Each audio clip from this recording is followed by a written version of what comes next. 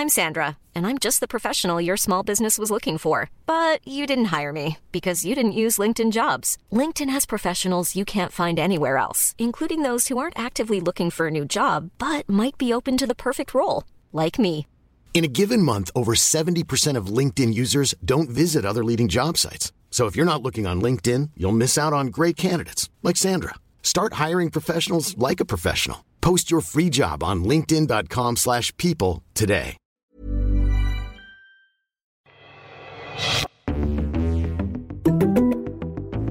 State Representative Summer Lee is setting her sights on Capitol Hill. She announced just moments ago that she is running for U.S. Representative Mike Doyle's seat. He announced yesterday that he will not seek re-election. Back in 2018, after Summer Lee had managed a successful write-in campaign for a school board candidate in the Pittsburgh area, her friends in the local Democratic Socialists of America chapter suggested she take a shot at primarying State Representative Paul Costa, who had been representing the district for nearly 20 years. In 2018, community organizer and Howard Law School grad Summer Lee mounted a primary challenge against an incumbent state representative, a popular establishment Democrat who had held his seat for 19 years. In a stunning upset that made national news, she crushed him by more than 2-1. Summer Lee and Sarah Innamorato each defeated incumbents to win their primary races for the Pennsylvania state legislature. That same year, Alexandria Ocasio-Cortez upset Joe Crowley, and the other 3 members of the squad won their races and went to Congress. Summer Lee, the first black woman from western Pennsylvania elected to the legislature, continued building her base of support, and in the 4 years since then, she's built something of a democratic socialist machine, helping candidates across the area oust incumbents and shift the balance of power. This cycle, with Congressman Mike Doyle announcing his retirement, she stepped into the open primary. So Doyle endorsed Steve Irwin, who labor journalist Mike Elk later exposed as having done significant work in what companies like to call union avoidance. That helped keep the unions from going all in for Irwin. And 6 weeks ago, the group Emily's List put a poll into the field and found that Summer Lee enjoyed a commanding 25-point lead over Irwin, 38-13. When voters were presented with more information about the candidates, Lee climbed up to 49% to Irwin's 21%, and a third contender, University of Pittsburgh law professor Jerry Dickinson, a progressive who'd run in 2020 against Doyle, got 15%. The poll, conducted by GQR, also found Lee holding a comfortable plus 29 approval rating among likely primary voters. In other words, the race was basically over, and the 34-year-old Lee was on her way toward becoming the newest addition to the squad. And then AIPAC stepped in. AIPAC this cycle is largely funded by Republican donors, having shed its longtime bipartisan image, and has endorsed more than 100 Republicans who voted to oppose certifying Biden's election. Yet it jumped into this Democratic primary, spending millions of dollars blasting Summer Lee for being, quote, not a good enough Democrat. She calls herself a Democrat, but Summer Lee said she wanted to dismantle the Democratic Party. Dismantle it. And she's done everything in her power to do just that. When Joe Biden was running against Trump, Summer Lee attacked Biden's character, said he'd take us backwards. And Lee refused to support Biden's infrastructure plan that's now rebuilding bridges and roads in western Pennsylvania. Summer Lee, more interested in fighting Democrats than getting results. UDP is responsible for the content of this ad. Now, AIPAC put roughly $2 million behind that ad and ones like it, part of their $3 million in total spending. That kind of money blanketing the airwaves took a runaway blowout election and turned it into a dead heat. As of now, Lee leads with 446 votes and seems likely that she'll be certified the winner by the end of the week, though Irwin is now threatening a recount. She'll have no trouble in the general election if she wins the primary. Now in Oregon, progressive candidates also stunned their big money-backed opponents. A super PAC funded by the pharmaceutical industry blew more than $1 million in an effort to salvage the career of former Blue Dog chair Kurt Schrader, the Oregon Democrat who cast the deciding vote against drug pricing reform in the House Energy and Commerce Committee and organized with Representative Josh Gottheimer to derail President Joe Biden's Build Back Better agenda. His opponent, Jamie McLeod Skinner, lambasted him repeatedly as, quote, the Joe Manchin of the House. Because Oregon votes by mail and some ballots were blurred and unreadable in areas favorable to Schrader, results may not be known until early next week, but despite a funding disparity of some 10-1, the incumbent is on the ropes and looks like he is probably going to lose. Another super PAC in Oregon, funded by a cryptocurrency fortune and organized around the project of pandemic prevention called Protect Our Future, spent some $10 million to boost Carrick Flynn, while the super PAC linked to House Speaker Nancy Pelosi, House Majority PAC, also dropped $1 million into the race. It backfired, and local Democrats as well as national progressives, including the Congressional Progressive Caucus PAC and Working Families Party, rallied behind State Representative Andrea Salinas, who also appears poised for a victory. Now, back in Pennsylvania, the marquee race on the Democratic side turned into a blowout. Democratic Governor John Fetterman won over the party-backed Connor Lamb, even as he was hospitalized and recovering from a stroke. Sarah Longwell on the podcast The Focus Group recently put Fetterman's appeal this way.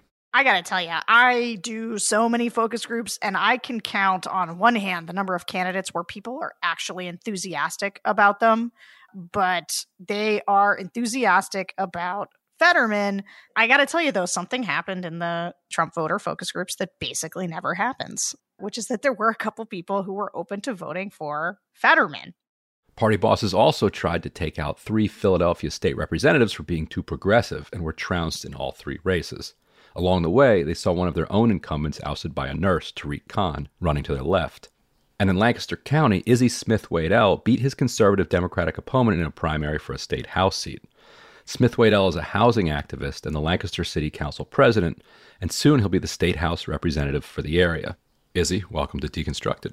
Hey, Ryan, thank you for having me. Really honored to be here. And congratulations on your what looks to be a victory last night. Yeah, we are really excited. We weren't able to declare victory while we were still at the party, but the numbers came in shortly after, and they've continued into today. We're really proud of what we've accomplished together over here. And so you'll be a state representative, and your district will include, about half of Lancaster, and then Millersville and some of the surrounding area outside of, within Lancaster County. Is that about right? Yeah, that's about right. There's a municipality called Lancaster Township that surrounds the city on both sides, and that's part of the brand new HD 49. And so you may or may not know this, but right after the 2016 election, I kind of looked around the country looking for a place that I could kind of focus some reporting on over the next coming years, just to see how, Hillary's loss and Trump's victory was changing, both the Republican Party and the Democratic Party. And for a variety of different reasons, I landed on Lancaster. One of them is it's a nice driving distance from Washington, D.C., but it's not at all Washington, D.C. No, it is not. And another is I love shoe fly pie. It's an Amish delicacy that is you just can't get it anywhere else. That's true, but I'll be honest, Ryan, I can't get through more than 2 bites. It's delicious, but it's just too much for me. This is also true, but maybe that's a virtue of it, actually. And so it's a nice excuse to go visit there. Right. And Lancaster had some interesting developments and continues to. So, right after the Trump wins, this organization gets formed called Lancaster Stands Up, which was similar to a lot of groups around the country that were just kind of developing spontaneously. You saw indivisibles popping up, everywhere across the country, just stunned, outraged, shocked, frightened, and ultimately energized people coming together and saying, it looks like there's actually nobody in charge. We thought that there was somebody, manning this ship. There isn't. Apparently, we're going to have to do this. Were you at that first Lancaster Stands Up meeting? How did you and your family wind up in Lancaster? Oh, wow. Okay. So I'll answer the second question first. My grandmother, and actually I think this is a really important part of my story. My grandmother was born in northern Georgia in 1921. My grandfather on my mother's side from the Maryland area. They had a child in Washington, D.C. That was my mother in 1948. So she goes to college in New York. She does her grad school in Philly and moves to Lancaster. And she's, as is fairly common in academia, I think when she got here, her plan was to settle in long enough to get tenure and then trade up to a more prestigious, if you will, institution. But she ended up sticking around at Millersville, which is one of Pennsylvania's 14 state-owned universities, because she found that there was a lot of opportunity for her to do for Black students, and the population of African American students and Latino students at Millersville was starting to increase in the 80s when she got here. And so she had been in Lancaster since the mid 80s, and she taught at Millersville for 35 years, actually right up until her passing. She passed away in December of 2018 and was still advising students in October. And so that's how she got here. And of course, I was born and raised here in Lancaster. Now, I was at that first Lancaster Stands Up meeting in the Southern Market Center, which is where I met a lot of people, that I think maybe even to the nationwide progressive set are fairly well known, like your Jonathan Smuckers. But really just got to talk to folks like Ryan. If you were in the room, you might not have predicted what Lancaster Stands Up would come to be several years later. There were folks off the street, folks from nonprofits, young folks, older folks, union folks, several people from Church World Service, which is an international nonprofit that does refugee resettlement as well as providing other services to refugees and immigrants, and just staffers and folks from there, because they were so terrified of the rising anti-immigrant rhetoric that they'd been hearing. Ryan, I believe a lot actually in the power of shared grief to move us into action. And that was absolutely a space of shared grief and fear. And it has really been to our collective benefit that we've been able to create a structure and an avenue to channel that. And maybe, that was sort of my meaningful intro to progressive organizing in Lancaster County. It's unusual kind of for that, some indivisibles, some local groups have survived and have built structures that have, been able to channel the energy. Others have just kind of fallen apart through apathy. Others kind of internecine fighting over, the little tiny issues that arise inside these groups. And so, how many people would you estimate were at that first meeting, and what was it that enabled you guys to turn it into so much local power? Yeah, someone will tell me I'm wrong, but I mean, at least 300. Mm-hmm. The room was full. And what's interesting for me is actually that was the fall before I made the decision to run for city council. And I mean, I think Lancaster Stands Up has seen its conflicts internal to the organization and certainly external to the organization with the local Democratic committee. But I would say over time, Ryan, it has absolutely been the relationships. I think there's been a core of folks at Lancaster Stands Up, which I would not necessarily include myself in, who have kept an eye on the work and an eye on maintaining relationships and keeping us moving forward. You know that thing? I work in nonprofits, Ryan. You know that thing where someone sends you an email about an exciting opportunity, you send an email back saying yes, and then you don't get a response for 3 weeks and you sort of become disillusioned with it? Mm-hmm. There's a lot of work put in at LSU to make sure that that doesn't happen. And I actually think this is a really powerful lesson for organizers, is to keep people engaged regularly so that when the big stuff comes, there are groups of people who feel connected and engaged and have had practice and have had opportunities. So I would really chalk it up to that really relationship-based approach, because it's not like the conflicts haven't existed for Lancaster Stands Up. LSU has just been able to survive through it. And how have you seen the Republicans change? I mean, obviously they were changing subtly in a way that the kind of Republican establishment wasn't even quite noticing, even if Trump was. I guess you could say it starts with the Tea Party, and then maybe Republicans thought they had a lid on it, that they could channel that energy to their own benefit. People like Boehner and Cantor found out in due time that wasn't the case. That they were overwhelmed. You almost have Dr. Oz this time, Trump's candidate, overwhelmed by Kathy Barnett surging at the very end. You have this extremist who won the gubernatorial race. So was Lancaster, did you notice it changing ahead of Trump's election and helping to produce Trump because Pennsylvania went for Trump? Or did Trump then kind of become a catalyst that lit up something in Republicans and some right-wing independents there that wasn't there before, or some combination? So like how have you watched that element of Lancaster County develop since that first meeting late 2016? Yeah, I'll admit to some humility in the sense that, like, I wasn't really closely watching the county Republican committee before 2016, though, of course, we are well aware in Lancaster City, the sort of, blue dot in a Red Sea phenomenon, that we live in a very conservative county with a strong evangelical Christian influence.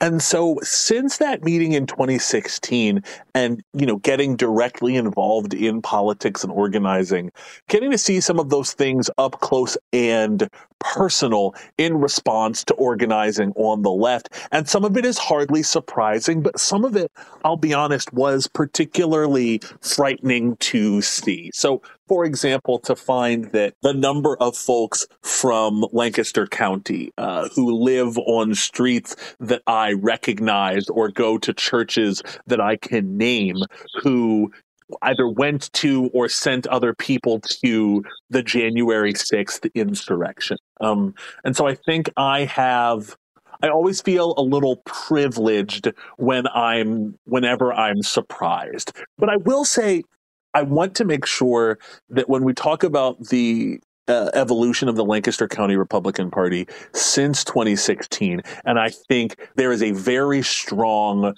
Trump mindset and a very strong group of Trump-oriented folks who dominate the Republican Party. There have been a number of Republicans who, both young Republicans and older Republicans, who in rejecting or pushing against some of the Trump-based leadership and the Trump-based energy in the local Republican Party have either found themselves on the outs, like a local leader that Sav and I talked to for about an hour at a polling place yesterday, or put themselves on the outs. And I'm thinking of two gentlemen who are township supervisors in East Lampeter Township, who after January 6th renounced their participation in the Republican Party and re-registered as independents, which actually lost the Republican Party control of that township board.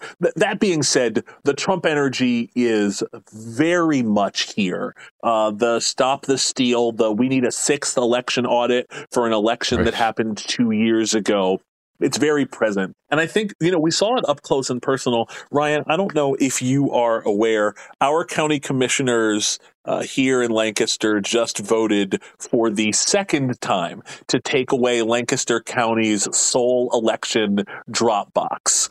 Did not see that. Yeah, so they took it away.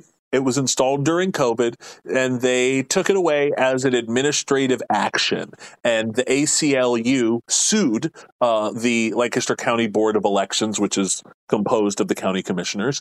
And then they did an advertised meeting where they voted to remove the drop box. And listening to people in that meeting on the Democrat side talk and on the Republican side, you heard very much a lot of this stop the steal narrative. The drop box invites fraud of the kind that we saw in the 2020 election, and all of these sort of vague but impassioned gestures to falsified elections that I know, is a big narrative in the Trump and post-Trump Republican Party. And so it's very alive and well here. Sorry for the long answer. Yeah, no, and it seems like watching from afar that the Pennsylvania state legislature, controlled by Republicans, has been really fixated on what they call election integrity, going back over the 2020 election in Pennsylvania. And it seems to have mostly fueled Mastriano's gubernatorial primary run. Is that accurate? And how much of that is this kind of authentic energy, and how much of it is these Republicans thinking that maybe if they can get Trump's attention, and that's their ticket to rising up the MAGA ranks?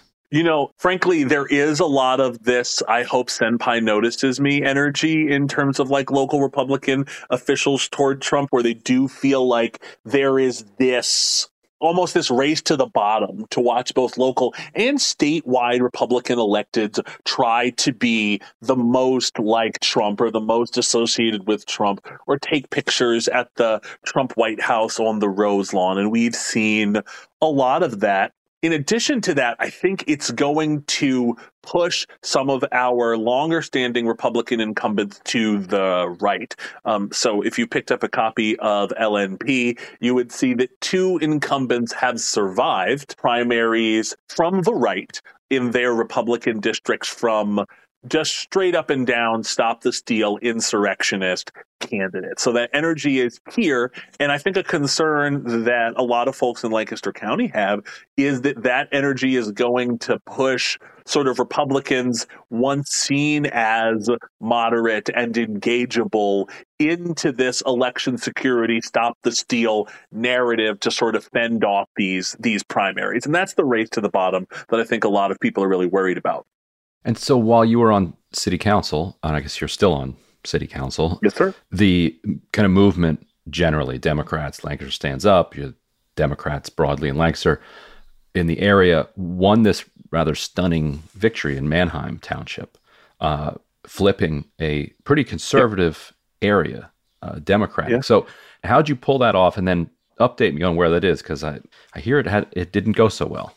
Yeah, that's another one I can't take credit for. All the credit, of course, goes to the folks organizing up there directly in Manheim Township.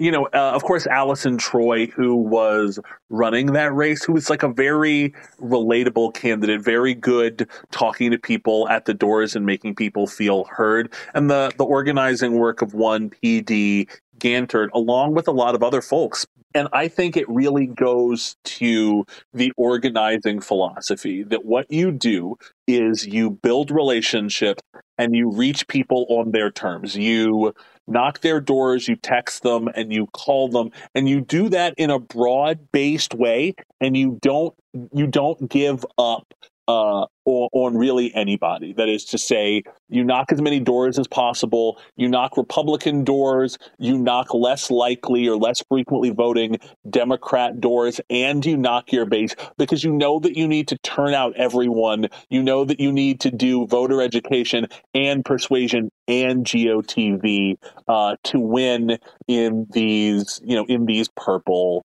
districts. And a lot of folks, Allison will tell you this herself, a lot of folks said that campaign wouldn't win in Manheim Township, but it did, and it won big.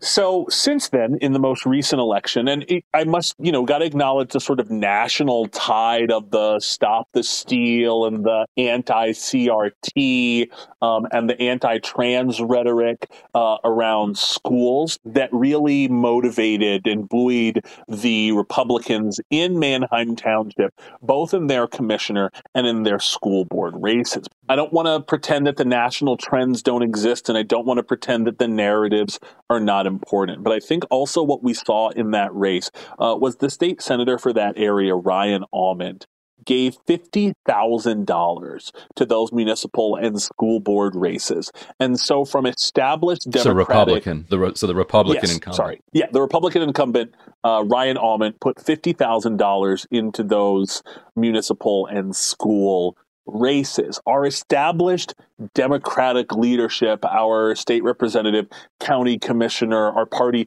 were not really prepared to throw down in Manheim Township in the same way. And so we didn't see the same level of funding for Democrats or even a really comparable level as to what Republicans were bringing, though the Democrats in Manheim Township tried very hard, and some of those races actually came down to a few hundred votes. And I think this has a lot to do with the direction of the Democratic Party, not just here in Lancaster County, but all throughout Pennsylvania, and some of the tension, I think, between your indivisible groups, your PA Stands Up, your Lancaster Stands Up, and your more established Democratic committees. And as someone who exists and works in both worlds, the difference in that organizing philosophy and sort of a you are your siblings keeper energy that I think progressive organizing groups have, in the sense that, like, yes,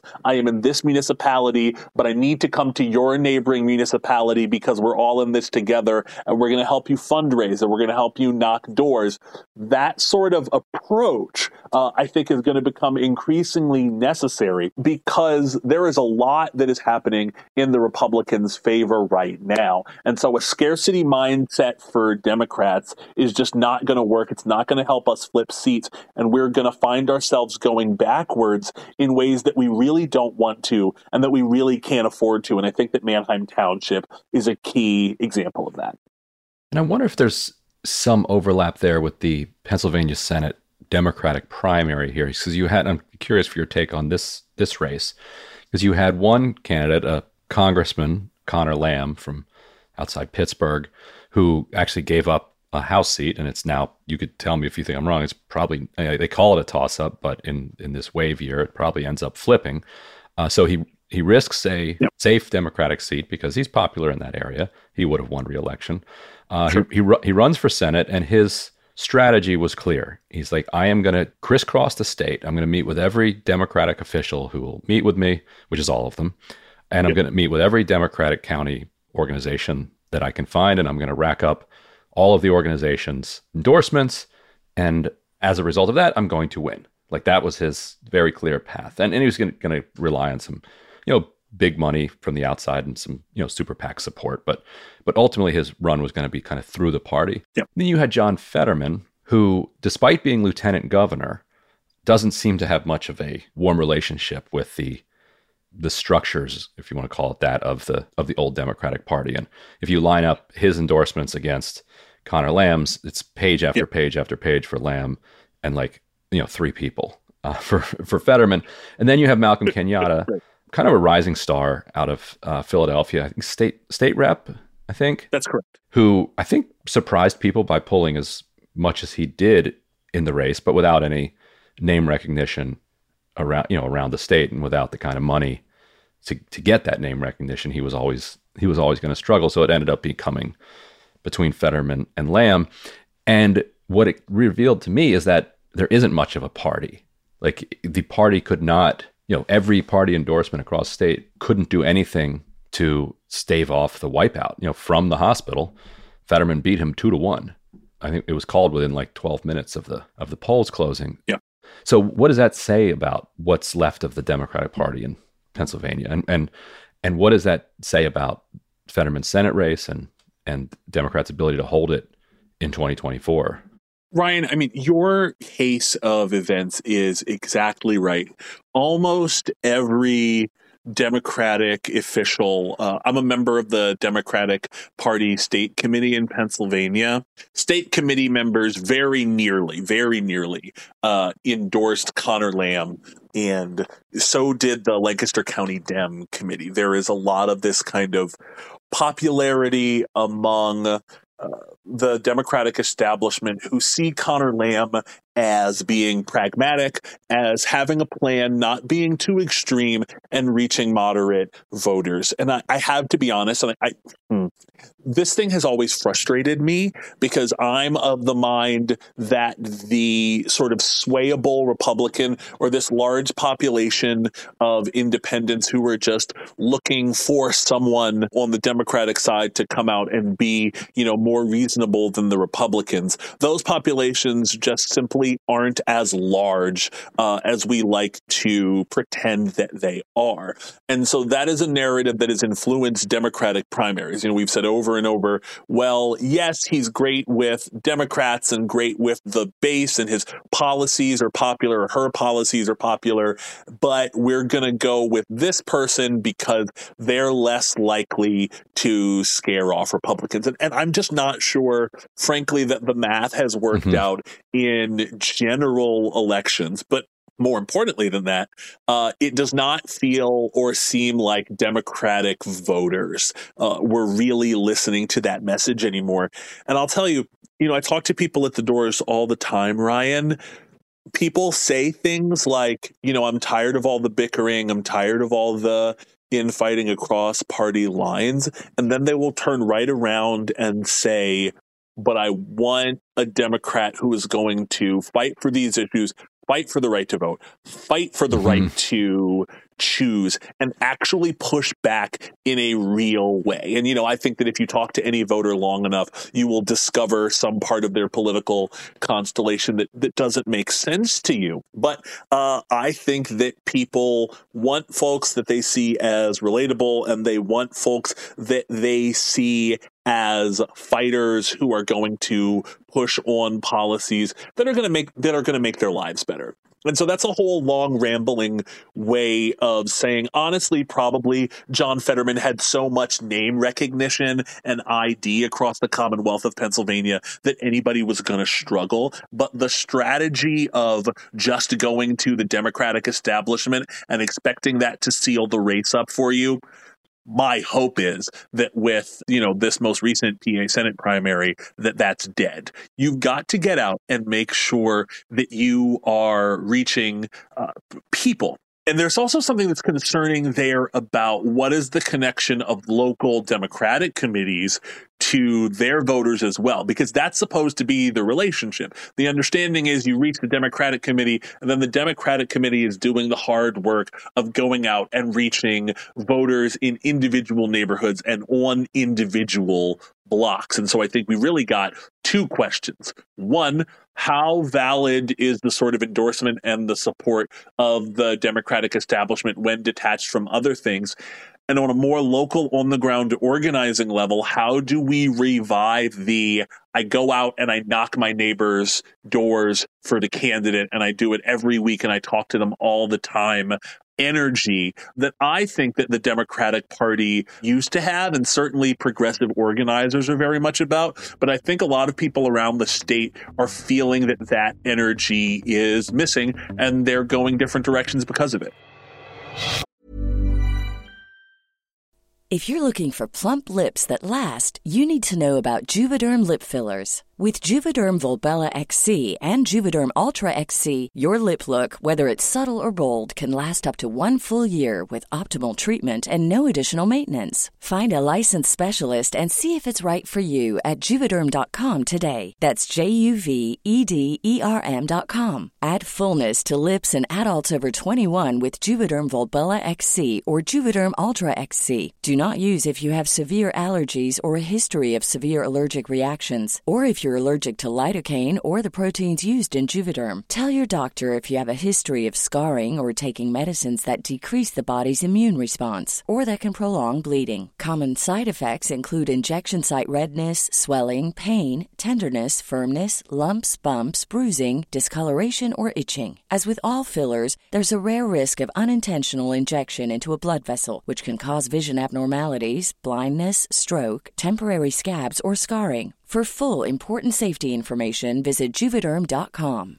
Quality sleep is essential. That's why the Sleep Number Smart Bed is designed for your ever-evolving sleep needs. Need a bed that's firmer or softer on either side? Helps you sleep at a comfortable temperature? Sleep Number Smart Beds let you individualize your comfort, so you sleep better together. J.D. Power ranks Sleep Number number 1 in customer satisfaction with mattresses purchased in-store. And now, save 40% on the Sleep Number Limited Edition Smart Bed for a limited time. For J.D. Power 2023 award information, visit jdpower.com/awards. Only at Sleep Number stores or sleepnumber.com.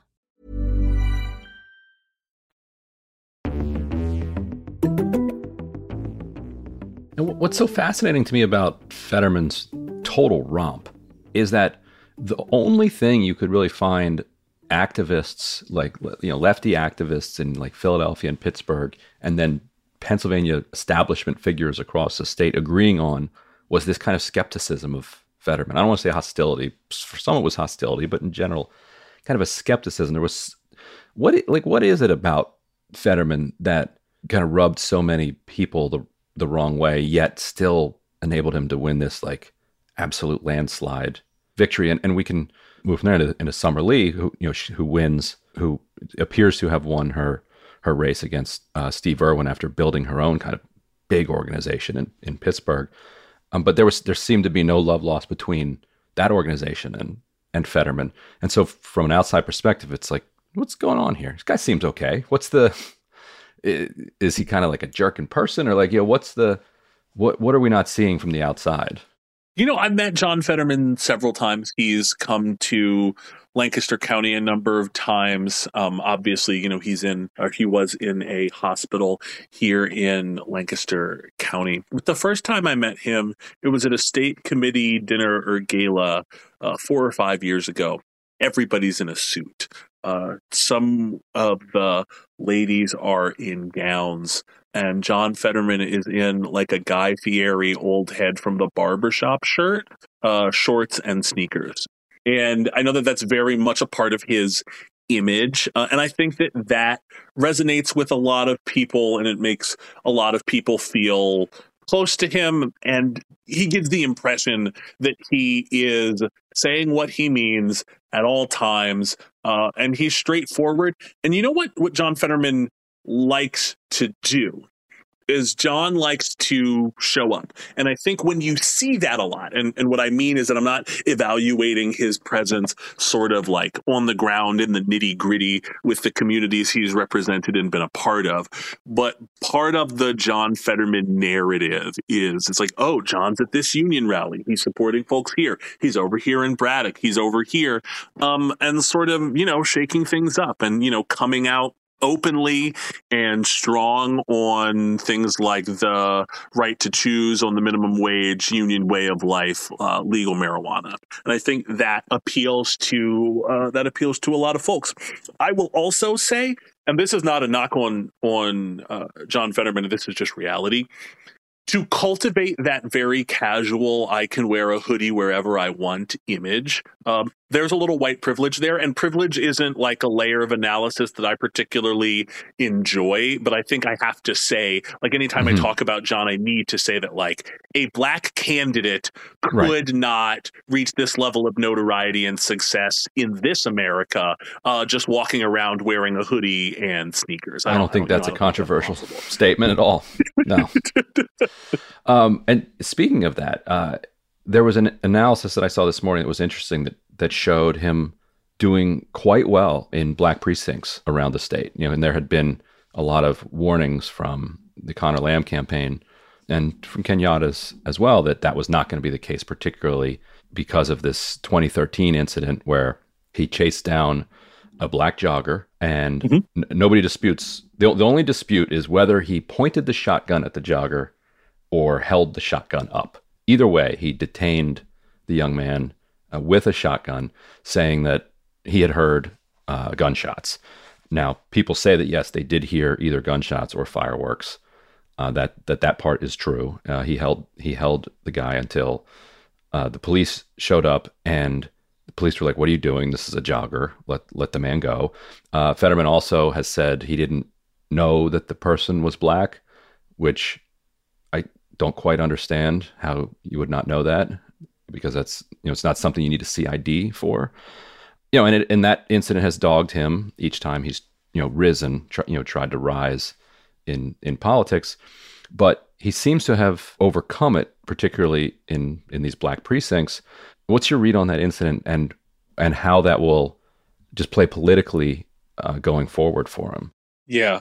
I mean, my read as a person on that incident is like, don't follow people with guns. Don't follow joggers with guns. That seems like a good rule of life. Don't do that. And whether, I think part of the recollection of the incident is that he was wearing, maybe sort of like a balaclava type, mask, to keep his face warm, and maybe gloves. And so maybe that's part of the claim that, he could not immediately identify this person's race. And I think about that in terms of course, Ahmaud Arbery, and it sort of, instills this kind of fear in me about, like, with Buffalo as a context, most recently, it instills this kind of fear in me about black people just being able to live, go to the grocery store, go for a run, be in public spaces. And I think a lot of those things, the fear of the inability to do that,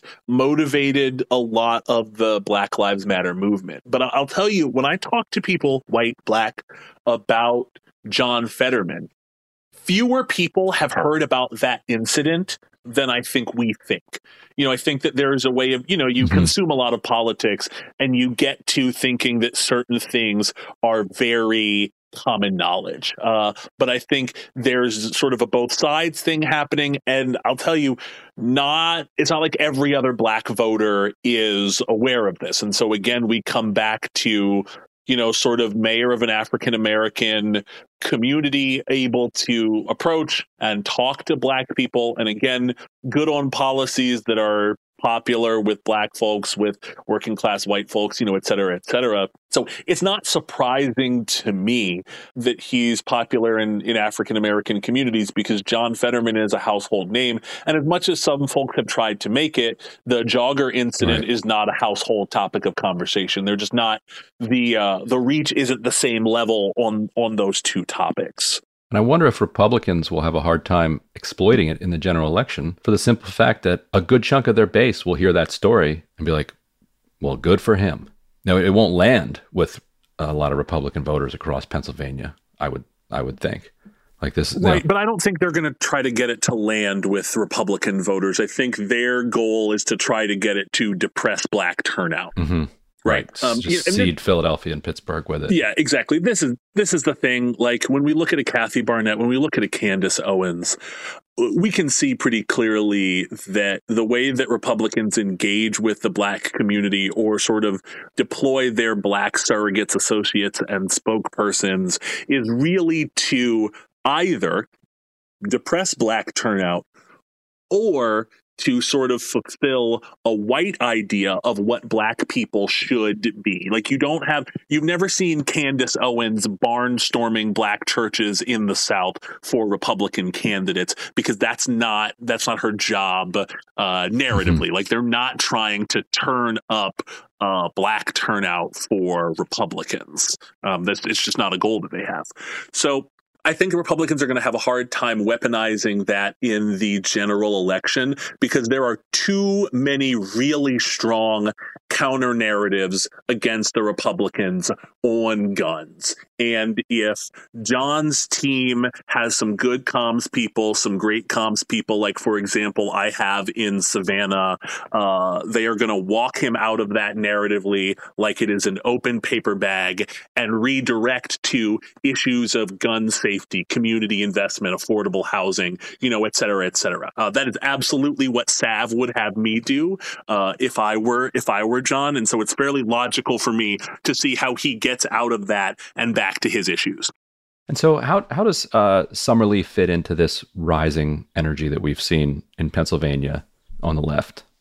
I love the way that you frame that question because I don't really think Summer Lee fits in as much as she sort of typifies it, right? Especially in Western PA, the number of people who are rallying around her as an individual, but her energy and her approach, and just sort of like the level of being unapologetic. And one of the things that I love, and as we know, Republican-funded super PACs dumped millions of dollars into that race. I'll tell you, Ryan, I have gotten sick and tired of watching progressives sort of cower from the establishment and try not to offend them too much to what we see among progressives all across the state, Pittsburgh, Philly, everywhere, naming this corporate PAC money that is attempting to influence our elections, naming its sources, naming why it's bad for our elections and bad for our communities. This is one of the most powerful things that progressives can do. If we are organizing to reach people at the doors in the communities and we can get to people and then we are naming what the violation of our shared values is and what we're going to do instead of that, I think that's powerful for people. And I'm pretty well convinced that we're going to see in Summer Lee's race that will overcome multiple millions of dollars of spending. I also wanted to talk about your agenda when you get to Harrisburg. You've been on the council and also in your professional life big into housing, and I really think that housing has become kind of the central crisis facing American society at this point. Like it's the thing that is driving so many of the other crises. If you didn't own a home by the time the music stopped, you're I don't want to say screwed, because people, not everybody is screwed, but you're so far behind the 8 ball at this point. Housing prices are just climbing and climbing and climbing, far outpacing wages, sucking all of your income in. What's that been like in Lancaster? When I visited there, I've noticed there's some gentrification going on, just like there is across the world. It's not even unique to the United States. All of cities, large and small, are starting to look identical all over the world. You're starting to see it in Lancaster as well. What's the housing situation like there, and what about that made you decide that you needed to get into Harrisburg?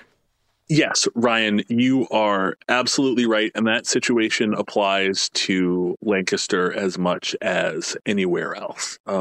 Housing prices are climbing rapidly. And this is, look, as much as it is because of like small level policy decisions, we've also made like a fundamental philosophical mistake as both global and local economies. And that's this: we've mistaken the first, highest, and best use of a home.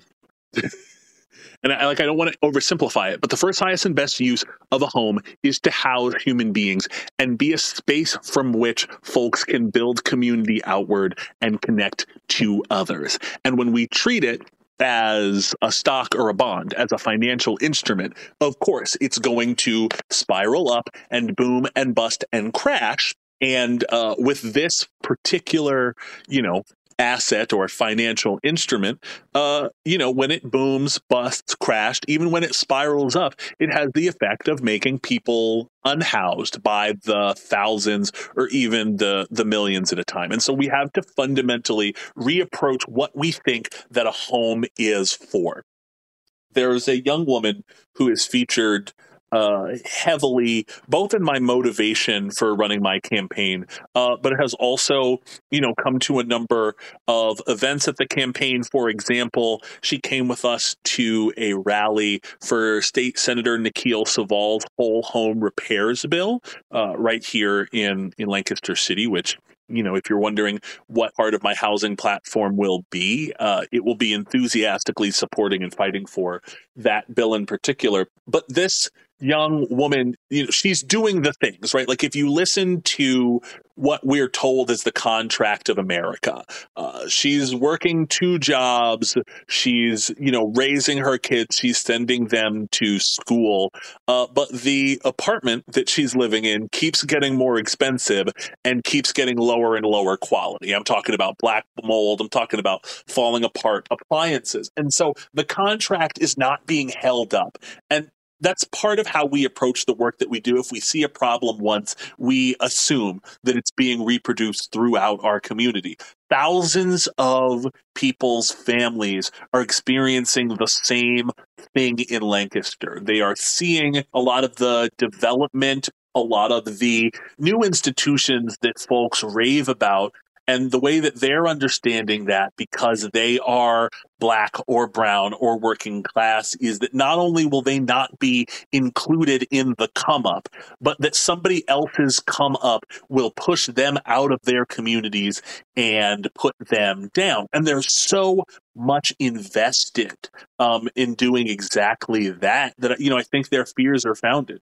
Last Tuesday, Council in the city of Lancaster, we took action to restrict the number of short-term rentals, Airbnbs, in Lancaster City, which are known in metros all across the U.S. To drive up housing prices and to crowd out local residents in the competition for both home ownership and rentals. And just listening to people come and talk about how this upset them. Of course, there were folks who came, and really a lot of them who said, this is what we need, or in fact, this is not enough action. But I listened to a gentleman come to the podium and describe himself. He said he is proudly part of the first gentrification of a neighborhood in Lancaster City. He's part of the first gentrification of Old Town. And he said that very proudly. And, folks talked about how council was attacking their businesses and their dreams of owning Airbnbs. And that's how we think of housing in America, Ryan, as primarily serving folks whose dream it is to become wealthy through land holding or to own a certain kind of business. That is more important than any persons who might be displaced or disconnected from their family home or an opportunity to build any kind of generational wealth or community. Those things are small potatoes in American society when compared to, again, somebody's dream, I guess, of owning a series of Airbnbs. You know, I stayed in an Airbnb one of the times I visited a couple years ago, and I remember thinking, and Lancaster's a beautiful city, you know, with these with row houses, some you know, large swaths of the town. You know, no offense, kind of run down, but you can see the beauty that was there, which has a very Pennsylvania vibe, and you can see the beauty that very easily could be there if you know, with a little bit of turnaround.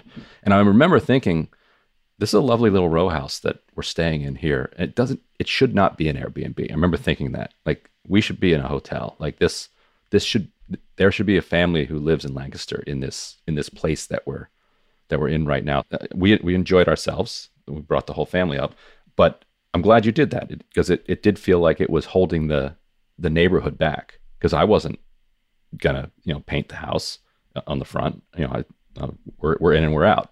Right.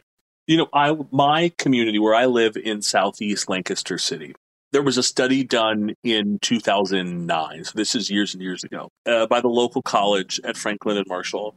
And what that study bore out was that about $20 million left Southeast Lancaster City every year in rents to landlords and property management companies who were not a part of that community, many of whom were not in the city or county at all. And so the way that I talk to people about this here in Lancaster, when I talk to my neighbors, I say, how could we make this community different if we had $20 million more every year to invest in this community? What if your stuff was not being sent elsewhere, Portland, Maine, Florida, Philadelphia, what have you, but that money was being invested right here in the community every time you paid your rent or made a repair or, you know, et cetera, et cetera. And I mean, even that, you know, goes a little bit into the narratives of capital. But the core idea, Ryan, is this, and that's that communities and neighborhoods are strongest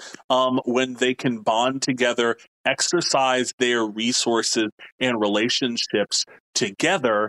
And Airbnbs, by definition, interfere with that. And they make no bones or claims that they do anything but that, because they are primarily for tourists and primarily for the development of some person's wealth. And so few of them are owned by people who live in Lancaster City, much less in the community that they're owned in. You know, I'll tell you, you know, of the people that came to that meeting, you know, we had a number of folks who started their comments, well, I don't live in the city, but I'm a taxpayer. I don't live in the city, but I don't own several businesses. And what I'm hearing is, okay, you have a different level of stake. This is your opportunity to make money, and I simply can't weigh that higher than somebody's opportunity to, like, have a home, live, raise a child. And so you and I were talking earlier about this system that the Pennsylvania legislature has set up that classifies places like Lancaster is literally what do they call it? A third-class city? a city of the third class, which I personally resent. But. It's deeply resentful.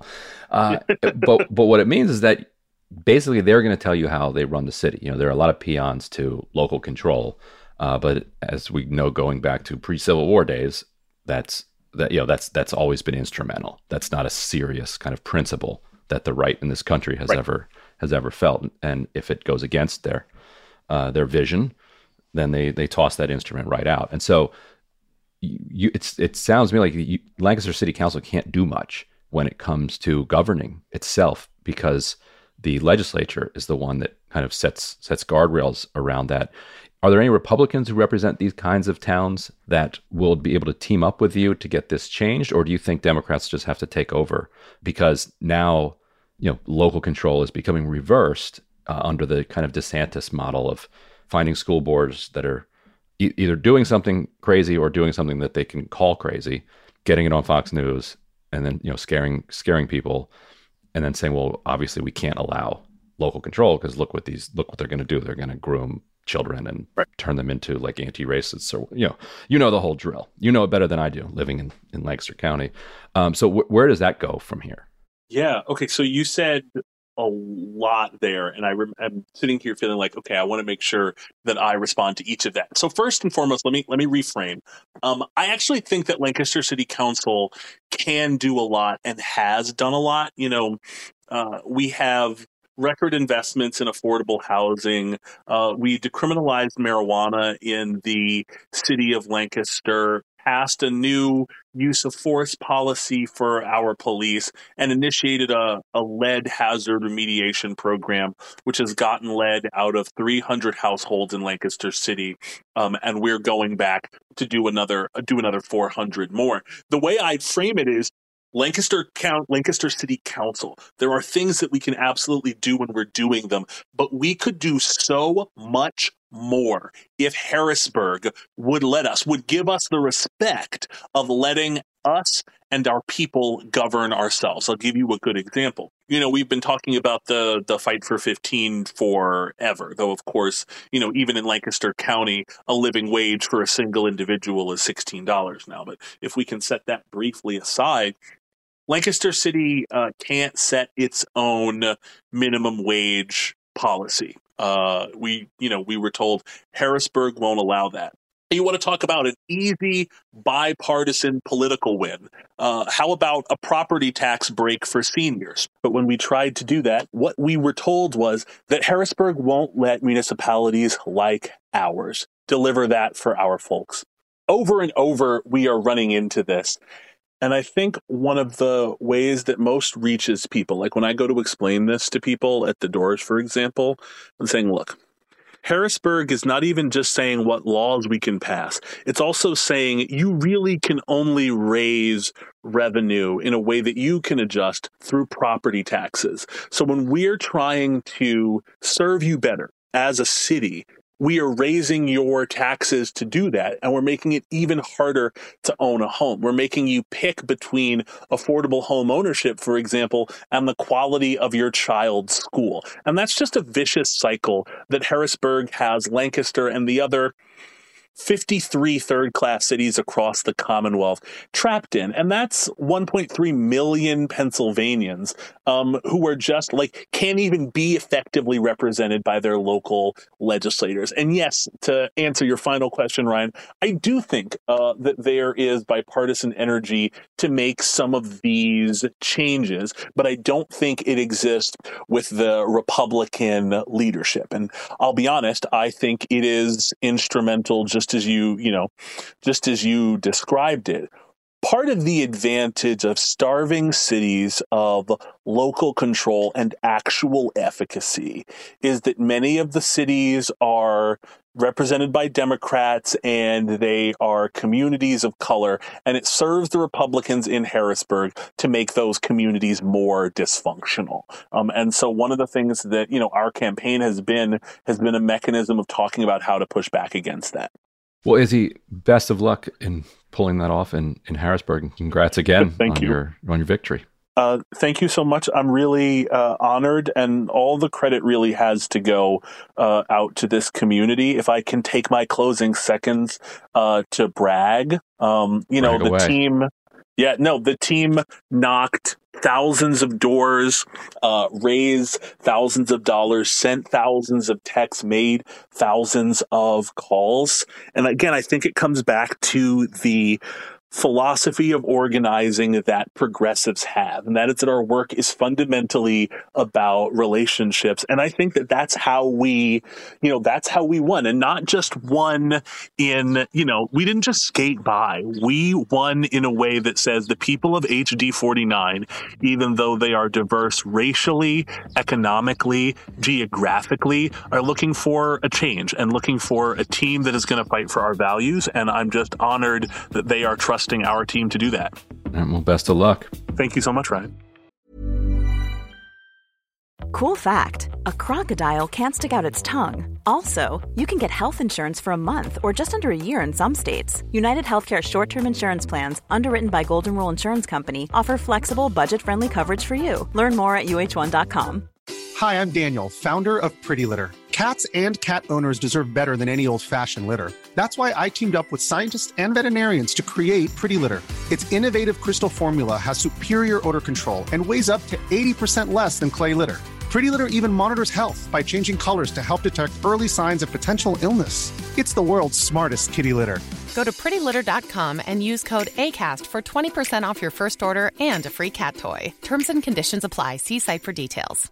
A lot can happen in the next 3 years. Like a chatbot may be your new best friend. But what won't change? Needing health insurance. United Healthcare Tri-Term Medical Plans are available for these changing times. Underwritten by Golden Rule Insurance Company, they offer budget-friendly, flexible coverage for people who are in between jobs or missed open enrollment. The plans last nearly 3 years in some states, with access to a nationwide network of doctors and hospitals. So for whatever tomorrow brings, United Healthcare Tri-Term Medical Plans may be for you. Learn more at UH1.com.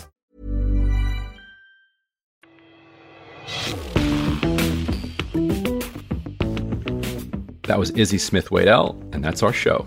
Deconstructed is a production of First Look Media and The Intercept. Our producer is Zach Young. Laura Flynn is our supervising producer. The show is mixed by William Stanton. Our theme music was composed by Bart Warshaw. Betsy Reed is The Intercept's editor-in-chief. And I'm Ryan Grimm, DC Bureau Chief of The Intercept. If you'd like to support our work, go to theintercept.com/give. Your donation, no matter what the amount, makes a real difference. If you enjoy this podcast, be sure to also check out Intercepted as well as Murderville, which is now in its second season. And if you haven't already, please subscribe to the show so you can hear it every week. And please go and leave us a rating or review. It helps people find the show. If you want to give us additional feedback, email us at podcasts@theintercept.com. Thanks so much. See you soon.